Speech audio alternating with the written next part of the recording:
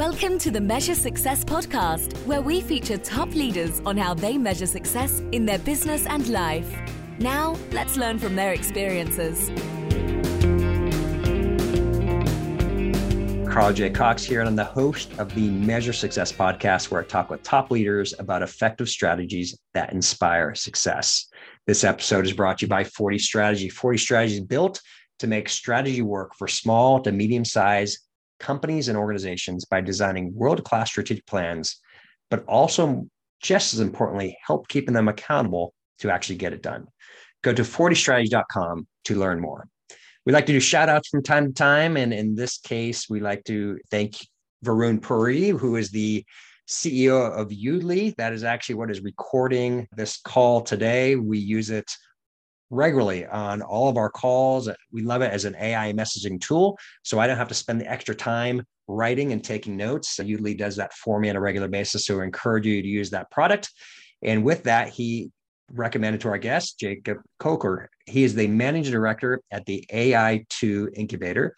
It is a one-of-a-kind place to build an AI-first company at the Paul Allen Institute for AI, which is, of course, the former Microsoft co-founder. He's an early-stage investor focused on the intersection of AI and practical commercial use cases. Over the last 15 years, Jacob has helped to create numerous startups as a co-founder, senior executive, professor, and investor.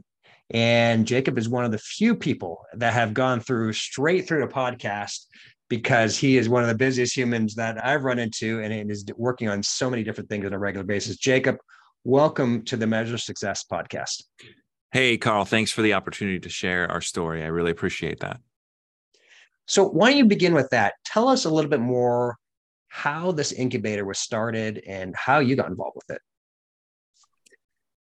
Well, let me start with our value proposition. If you are thinking about starting a company, and if that company in some way, shape, or form is using AI, it's hard to imagine a better place in the world where you can build a company, a better partner to help you build that company than the AI2 Incubator.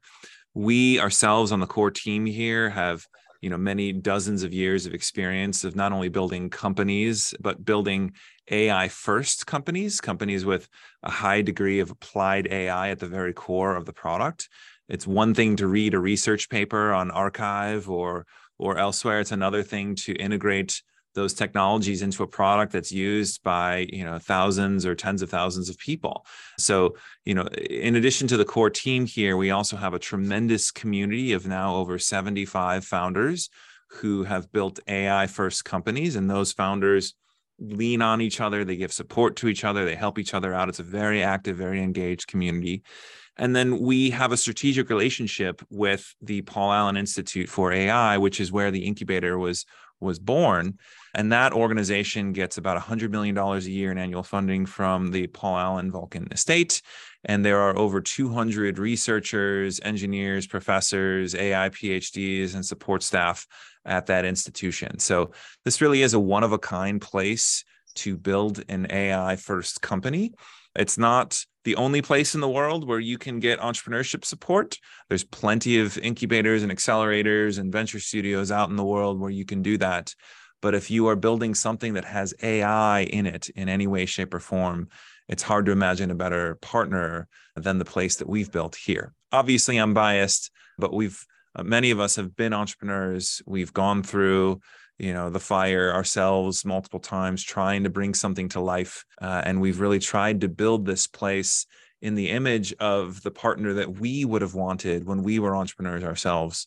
And I feel really proud about the organization that has come together around that ideal. How many startups are you working at any one time in the incubator? Yeah, so for contrast, you might have heard of Y Combinator or Techstars. These are some of the most well-known accelerators out in the world.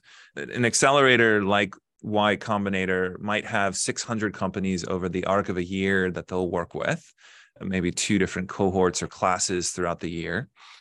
Our model is a bit different. As opposed to what you might consider more of a spray and pray model, we are much more of a targeted, high conviction place. We certainly interview many hundreds of entrepreneurs and potential founders each year amongst the core partners here.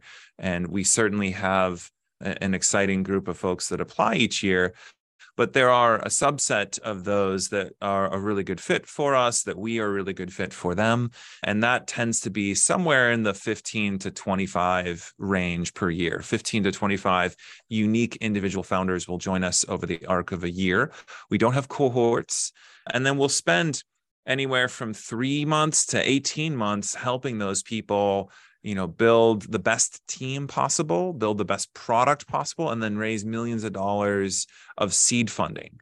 And so that range in time depends a lot on where they are in their initial idea. We certainly work with individuals who are just at the cusp of thinking about what they might do if they were to build a company. And we also work with complete teams who have not yet really raised a seed round, but know who they are, know who their business partners are, and have a sense of what their product is going to be.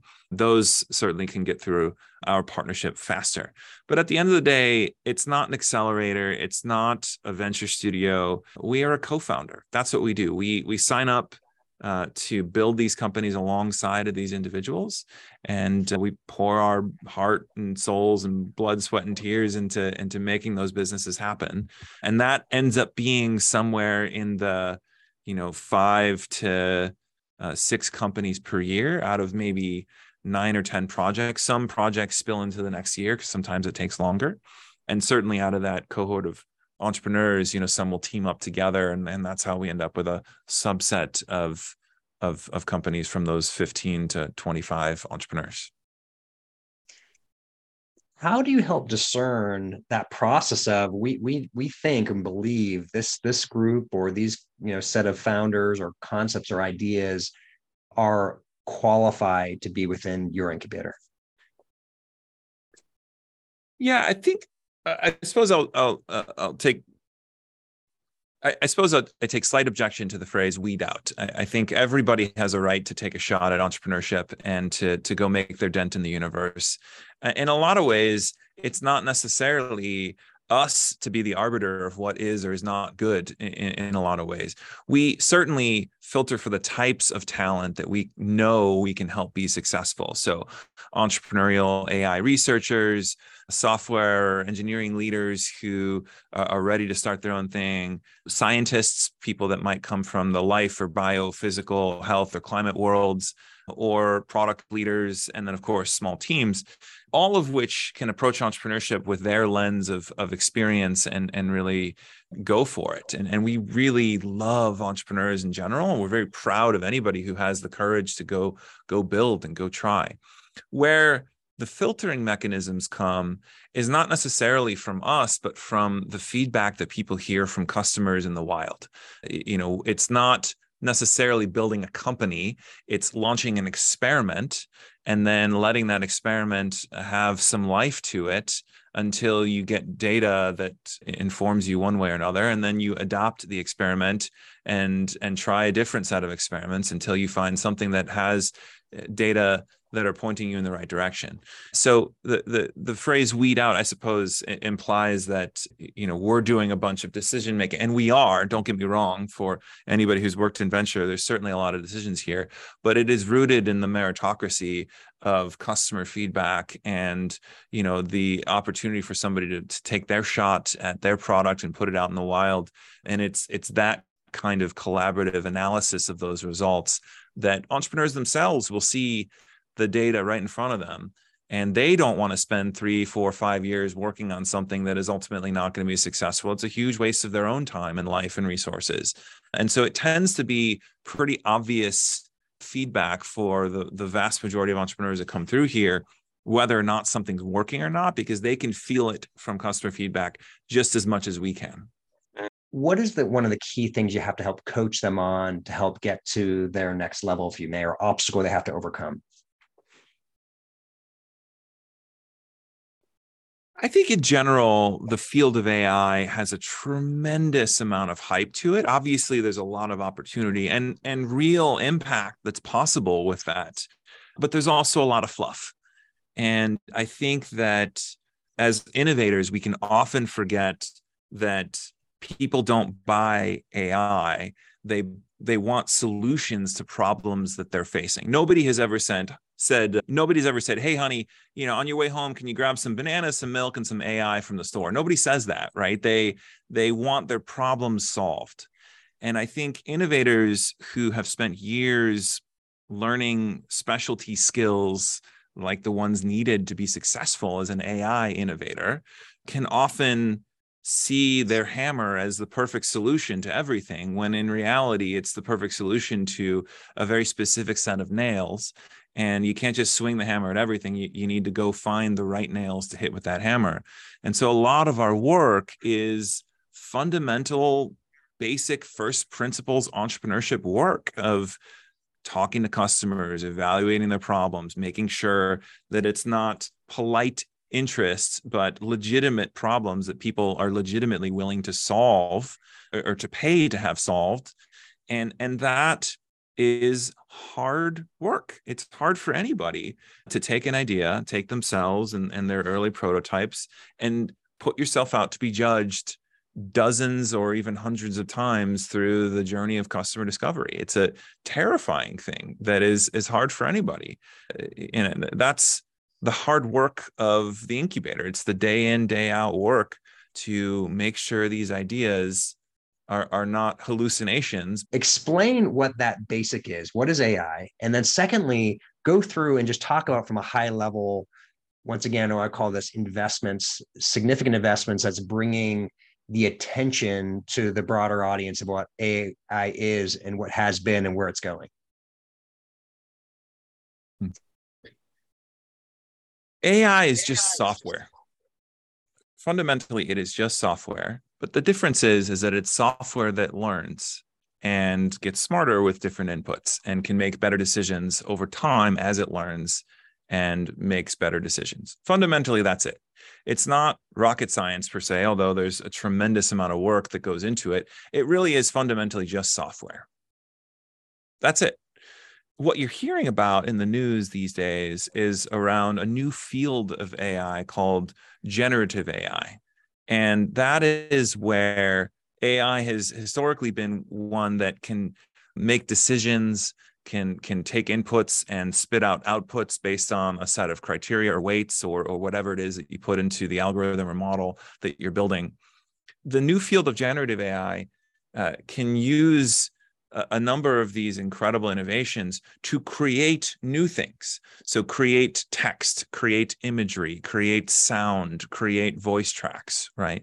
One of our companies, for example, is called Well Said Labs. You can check them out at wellsaidlabs.com.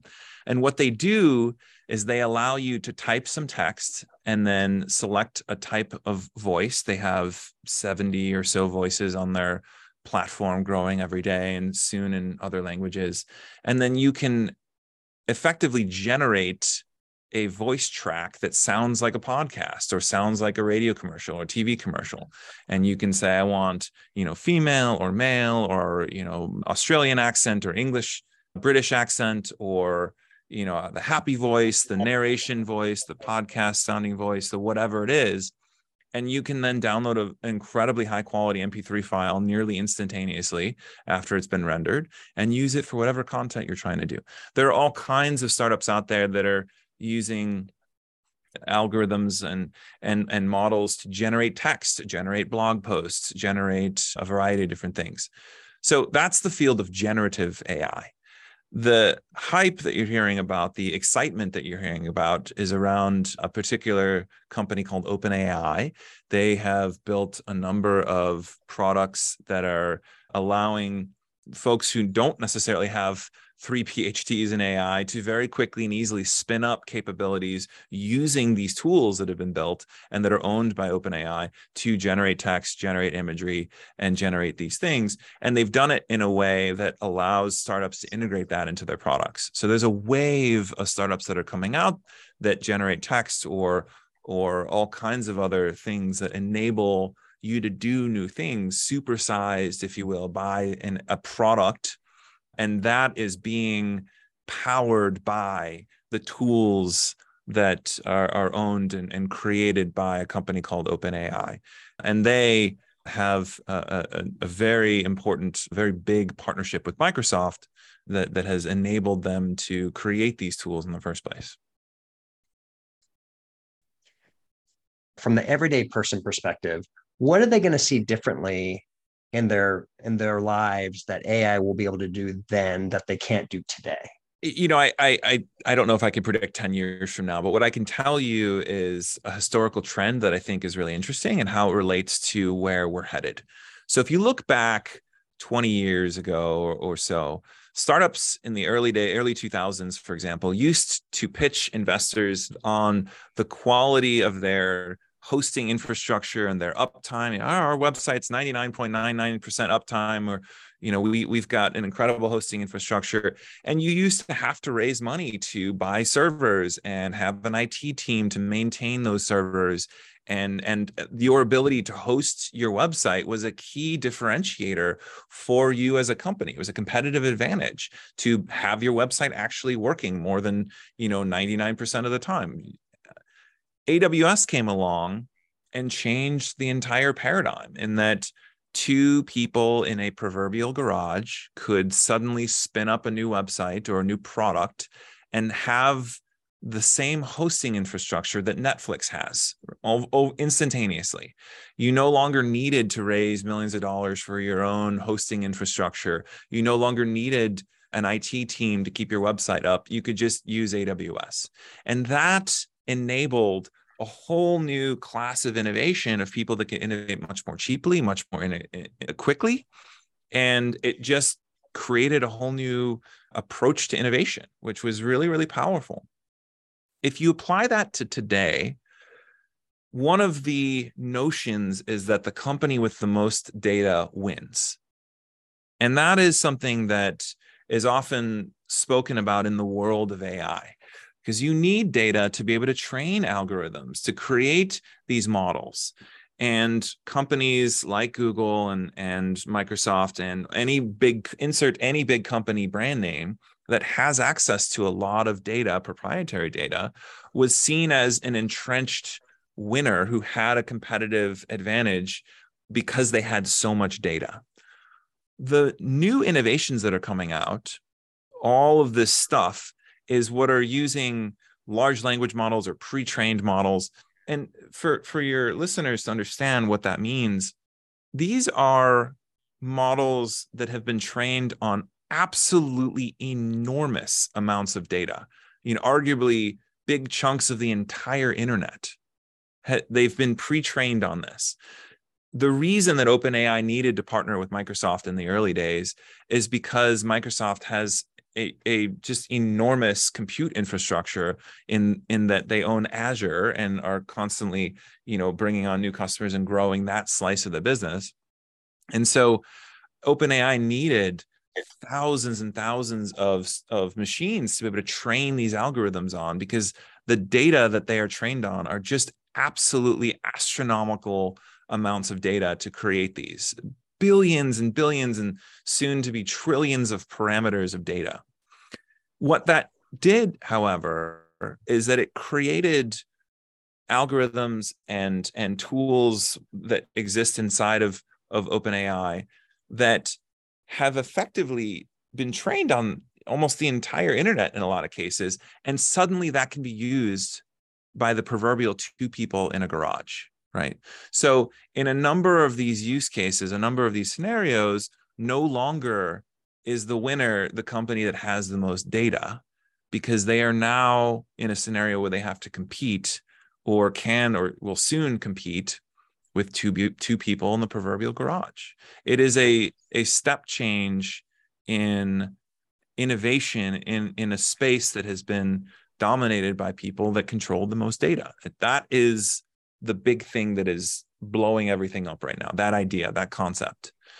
And the fact that it's so easy to use and so accessible, every single reporter has written a blog post on GPT and ChatGPT in particular recently, because you can ask it questions, you can generate responses or generate content in ways that are very powerful. That is new. And so how is that going to affect things over the next 10 years? The analog of AWS is a really interesting one. It totally changed the game in a lot of ways, in way, dozens of ways that people didn't even, fathom. And I think that's what's so exciting about this moment in history, is that we are now at a similar moment where you don't need all that data. You can just spin up a little startup in a garage on a Friday, and you might have 10,000 users on a Monday using a product that's doing some really cool things that weren't possible even just 6 months ago.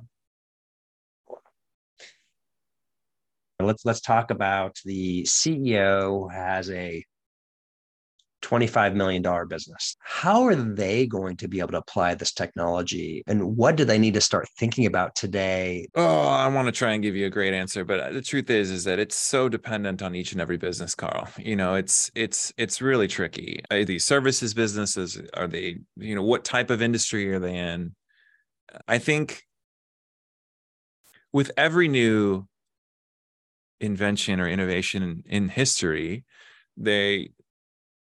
these tools have been introduced, and over a period of time, they create some friction and frustration. And there are some companies that win and some other companies that struggle. But by and large, society emerges more productive, more efficient, more effective in what they're doing.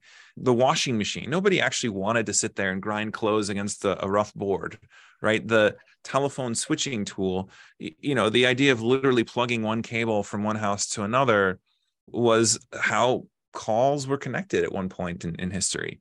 And so that just as innovation comes out, it certainly is going to disrupt certain industries more so than others. And this is no different. But fundamentally, when we think about innovation, we think about it in the context of an and, not an or. Let me explain what I mean by that. The news media has a business model. Their business model is eyeballs, and they want a lot of people to read their stories because they sell ads of the ad space next to those stories. And AI algorithm makes something 10% more efficient is not nearly as exciting as AI killer robot is going to steal your job, right? Let's be honest, right? And so I think when you look at a lot of the hype that is coming out around AI, and that has historically been there in the messaging of where AI is and what it's going to do, it tends to be sensationalist, because that is the business model of the news media. In reality, though, we don't think that it's necessarily going to replace jobs or replace companies, or so much as augment them, make them better. 1 + 1 is 5 types scenarios, where it is the human and the AI, not the human or the AI, right? Let's take radiology, for example. There's been a lot of talk about how computer vision a few years ago was going to replace radiologists, and people shouldn't even bother going to medical school for radiology because that's an industry that's going to go down the tubes. And it's true. It started with people outsourcing analysis of x-rays or mammograms to doctors in India and then beaming it back, right? This is not an AI thing. This is a market-based efficiency thing. But an AI is never going to be able to sit somebody down and sit their family down and say, I'm sorry to say you have breast cancer. Let's figure out a plan. Right? That's never going to happen. And this is where there are very many examples in the process of even just going through and looking at hundreds of radiology imagery over the course of a day. A lot of that stuff a radiologist shouldn't be looking at. We should be able to filter out the obvious cases where there isn't a problem, and then give them more time to look at the images where we're not sure if there's a problem, or where they should pay a little extra attention to this image, where you can reduce the workload being spread evenly amongst 400 images to one where they're spending a lot more time on the 40 images that really matter. And so in general, we just don't believe that the or is first of all really necessarily going to happen in a lot of industries. We tend to believe that the and is the way that innovation is going to ultimately create the most value, where you have the human and the AI.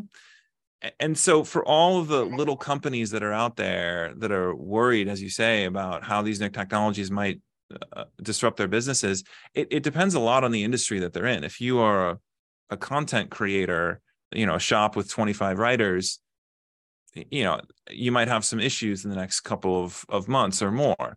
But in most cases, a lot of these innovations are providing ways for humans just to be way better at what they do and just do more, in the same way that we don't handwrite emails anymore. We handwrite letters anymore. We type them up and shoot them through an email, as opposed to putting them on the Pony Express and sending them, 6 weeks across the United States, right? The computer and emails and other analog has made us so much more effective at what we do. That is the angle that we look through, or lens that we look through when we think about innovation. And it tends to be more of the reality of where things are going to land in a lot of these businesses than what the news media would have you believe. So you're saying we're a little bit further away from T2 than... It's a long way from T2, a long way to go. So I happened to be working in a movie theater when I was a projectionist when that movie was coming on. And so I saw that over and over again, the beginning of the intro, if you may, from the big picture perspective, how are you measuring success, what you do, or perhaps with the individual companies that are coming through, how do you know you're being successful? I'd say 80% of it is standard venture capital metrics. Did the company raise additional capital? Was it at a meaningful valuation? Do they, and inherent in that is that company going to have the resources to scale to the next level and achieve their goals as a business? Underneath that, you could look at job creation. We've been very lucky that our teams have now created over 600 jobs in just the last few years and growing. And they've raised $150 million. They're closing in on, close to $1 billion of valuation over the next 6 months or so. And we're very excited about coming up on that milestone at some point. But beyond standard venture capital metrics, which are important, is impact. That's the other 20%. So for us, it's making sure we're doing that in industries that the world actually needs innovation in, and we're not just building doohickeys. We have about 30 or so % of our companies are building innovation in the healthcare space, all kinds of ways that AI is being applied to life science and general healthcare. We also are constantly looking at ways that we can make the world safer. We've got companies that are in the robotics space that are trying to make it easier to build robots, make them safer. On future of work, so how do we, give people the ability to supersize themselves and just accomplish more and go through all that. So, impact to us is about making sure that we're not just building doohickeys, we're building things that the world actually needs. But fundamentally, we are a group of innovators that are held to account by, standard VC metrics. Perfect. How do you make sure you're coming to the office each day and bringing your absolute best?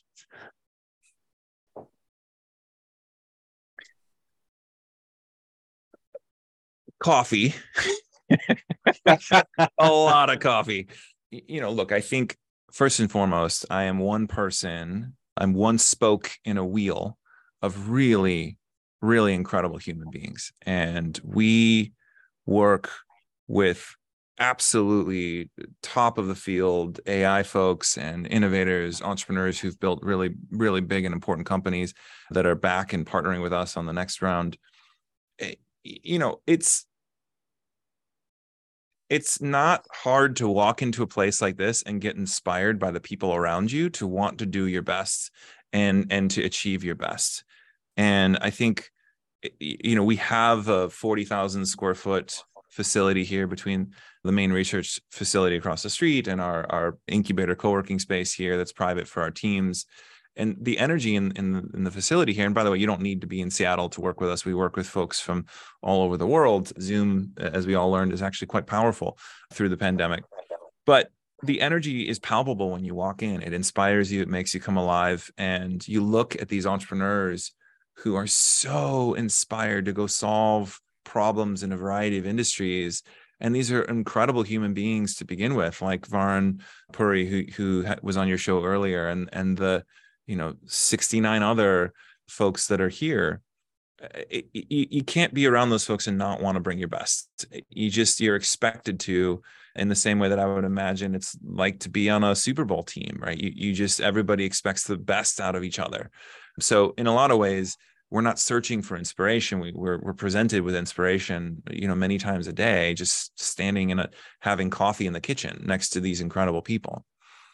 On a personal level, coffee, just a lot of coffee.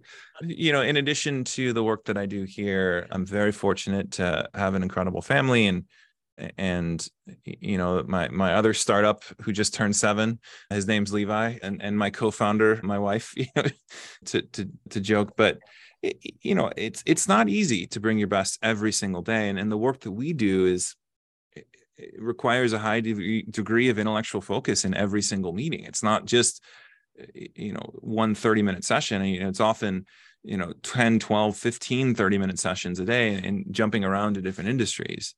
In a lot of ways, that diversity of ideas and challenges and focus areas actually, I believe, makes the rest of us here on the core team stronger, because we bring such unique perspectives from so many different industries and so many different problems being solved.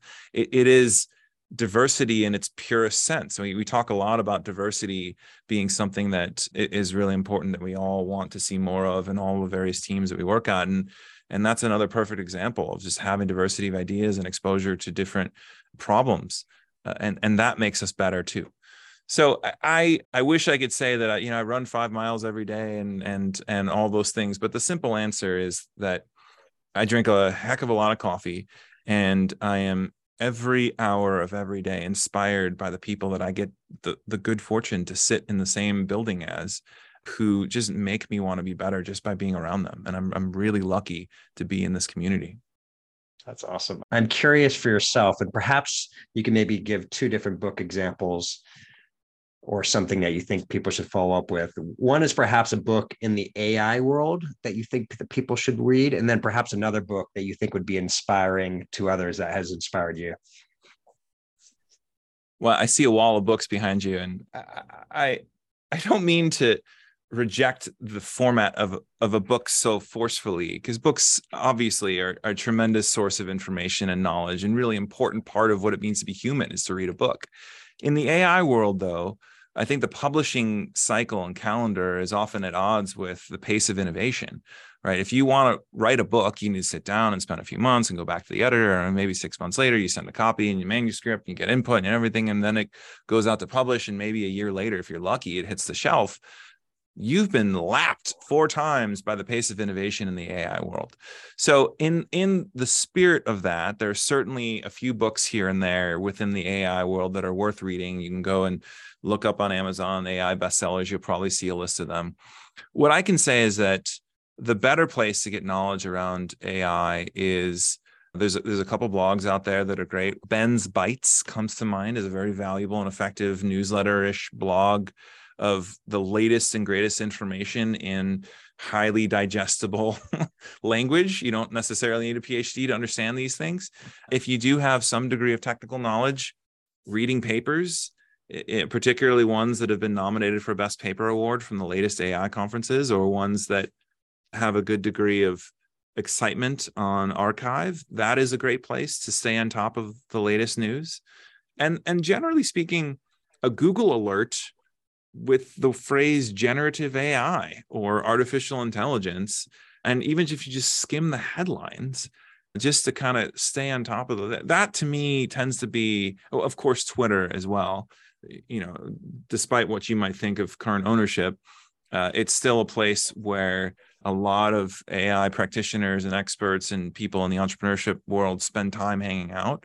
And so searching for keywords and hashtags that are related to AI is certainly a good place to spend time. But I think actually Ben's Bites is one of the better newsletters that I've come across over the years. And it's just exactly what you want when you're trying to stay on top of an industry. And who has time to sit down and read 12 books on AI anyways, right? It's hard. So I think books are important, don't get me wrong, but I think the pace of innovation does not match with the timeline of editorial development for books.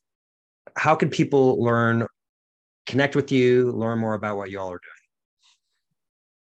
doing? AI2Incubator.com. AI, the number 2, Incubator.com.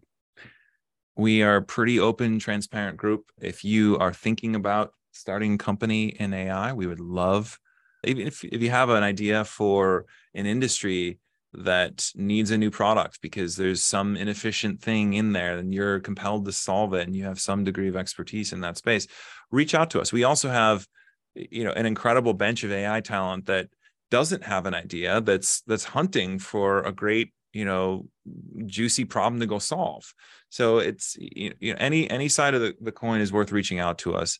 We read every single application that comes through the apply button on our website. Every single one of them I read personally, and we take it very seriously. And we don't take it for granted when smart people give us an opportunity to explore partnering with them. We feel very lucky to have that opportunity. Jacob, it has been an absolute pleasure to have you on the Measure Success podcast today. Thank you for your time.